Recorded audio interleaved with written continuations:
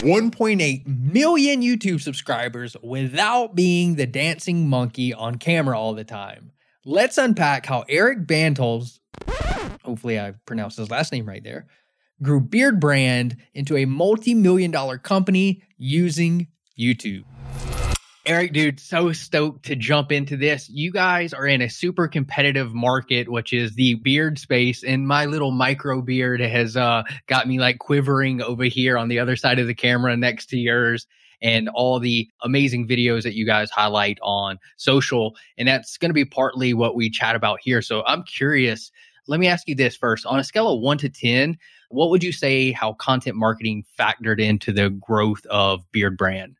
A lot of our roots come from content marketing. It's actually how we started as a bootstrap company. We don't have oodles and oodles of money, so we have to figure out ways to bring awareness to our brand in an efficient way. So content marketing has been, I would say, probably 70%, maybe 60 to 70% of the reason we've found success so far.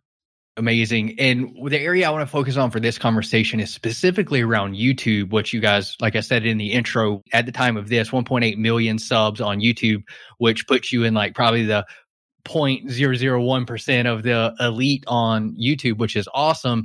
And what's most interesting, though, is how you guys have done this. So you're a physical products brand. I would say that's probably a good way to describe it, right? Beard oils, accessories, hair stuff. You're shipping a lot of stuff out. So a lot of physical product brands don't lean as hard into content marketing as you guys do, because the first thing that runs through their head is, crap, who the hell is going to record this content? You want to be the talking head? You want to be the talking head? And what you guys do is different. So can you kind of unpack how you guys tackled YouTube and were able to grow it so big without having like a singular focused talking head, so to speak, in the company? We'll be celebrating 10 years next year in February is actually when we launched our YouTube channel. So we've been at it for a long period of time. And in the early days, I was kind of like that token person. But I never wanted the company to be, Eric Brand. I wanted it to be Beard Brand. I wanted it to stand alone. One thing that Beard Brand does differently than most companies is, while you talked about how we sell beard oil and, mustache wax and hairstyling products and body products, that's not the point of the company. The point of the company is really to make men awesome and to help them love the person looking back at them in the mirror. So the products that we sell are simply a way for us to grow our voice and to grow our audience. And we almost view ourselves as like a content first company rather than like a product company who's trying to figure out ways to sell the product. Really, we sell the product to be able to get a larger voice out there. So Beard Brand has gone through a lot of iterations on the YouTube platform over the years, of course, over 10 years, as we respond to the algorithm and the requirements that you need to do to be able to grow your content organically. I was able to bring on other creators like Carlos Costa, Greg Brzezinski, Ben Wilson. I struggled with that because we have a video editor who's Ben Weaver, Ben Wilson, and my dyslexia gets a little bit, but Ben Wilson. So we've got 4 kind of primary content creators. And then we also have a lot of barbers who we work with. And it's actually, we do have one channel that's 1.8 million, which is our barbershop channel. And we film primarily barbershop cuts, but we also have a smaller channel called the Beard Brand Alliance, which has about 150,000 subscribers. And that's where... So small. Yeah, I know. It's a small one. That's where me and Greg and Carlos, we upload content there. So it's just been asking people if they're down to do it. And we've been very lucky to have people who resonate with our mission and our brand and who are willing to produce content for us. Can you unpack that a little bit more? So what does it look like? You reach out to these people and you're basically pitching them on a collaboration opportunity. Like, how do you structure that as much as you're willing to share? I think it's different depending on the size of your business and the scope of your audience and things like that. Obviously, as a bootstrap company, we started off really small. We didn't start off with 1.8 million subscribers. We built it over 10 years, which is a lot of work and effort. But to be frank, I just shoot Carlos Costa a message on Instagram. I'm like, hey, man, here's some products. If you like it, let me know. He likes the products. It's like, okay, you like the products. You want to make a video for me? Okay, let's do it. It kind of happened the same way with Jeff Boncristiano, who used to create a lot of content for us about 5 years ago. And he was just a fan of Beard Brand. He was a fan of what we're doing. I'm like, man, I love your beard. I love your style. You want to do a video? And he's like, yeah, sure. I'll do a video. I feel very fortunate that our our audience and our customers, they tend to be pretty cool and chill people, which makes it pretty easy to reach out. But again, this is all like 7 years ago, and the space changes now. The game changes. Yep. So the creators you have now, I imagine there's some type of financial incentive for them to be a part of this, right? Yeah. In the early days when the channel was real small, I think we paid them like $250 per video to produce. And I don't know what the current rates are now, but it tends to have a little more association with the performance they're doing, or just like the other intangible things we do. Like Carlos not only creates content for us, but he's like a full-time team member, and he's the guy who brought in Greg Brzezinski. He does a lot of social media outreach or social influencer outreach. So everything's just kind of on a one-by-one basis. And as a bootstrap company, you're just like, what do I need to do to make it work? And does the math work out or does it not work out? And it's as simple as that.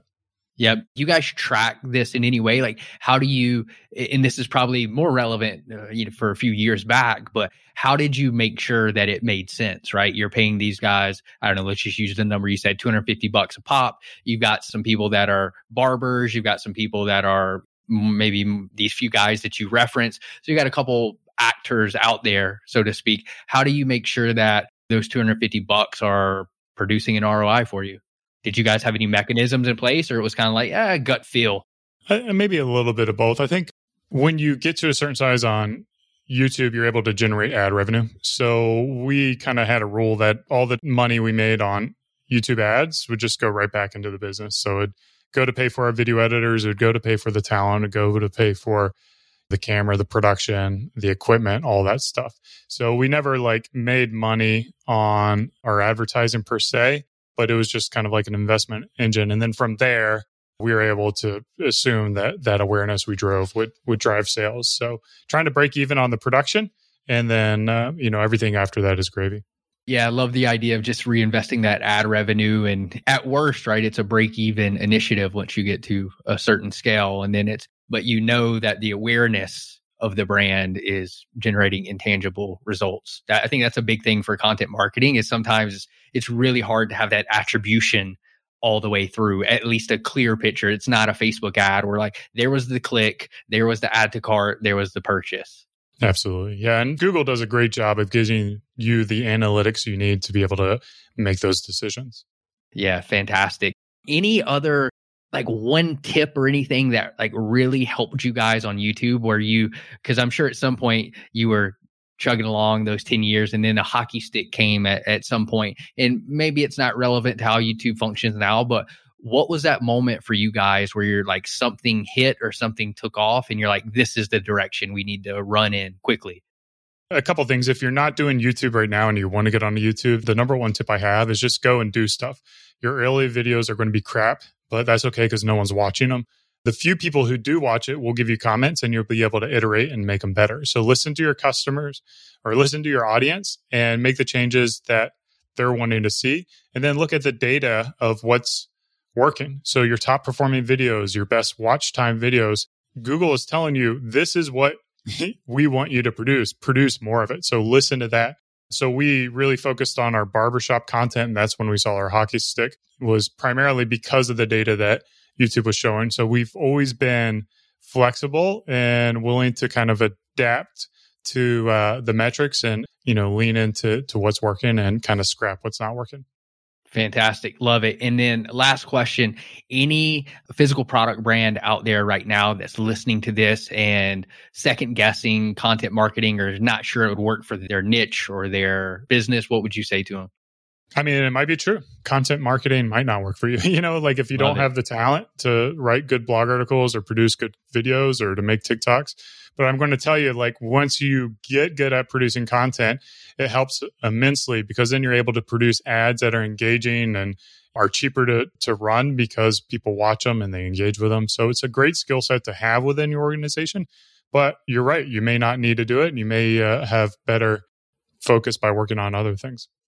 Love it, dude. Well, Eric, I appreciate you coming on, unpacking how YouTube has helped you guys grow as a company. This has been fantastic. Thanks for coming on, dude. Really, really appreciate it. And where can people learn more about Beard Brand? Yeah, Beard Brand, beardbrand.com. Of course, if you Google us, you can find our YouTube channels. We're on TikTok now too, so it's a great platform for us. But go ahead and do yourself a favor. Just buy some from Beard Brand and you'll kind of see the full experience. All of our marketing efforts and our email flows and things like that. We've put a lot of investment in that. So I lied. One last question. The short answer is fine. How's TikTok treating you guys? We've grown to 300,000 followers in about 6 months. So pretty good. Are you seeing any attribution from? We're seeing it's kind of muddy data. We do a post-purchase survey of one question, where did you first learn about us? And right now, TikTok, I think, is driving about 2% of our sales right now, which is more than what we're paying to manage the account. Got it. Love it, dude. Eric, again, thanks so much, man. Appreciate you pulling back the curtain. All right, man. My pleasure, Ryan. Have a good day.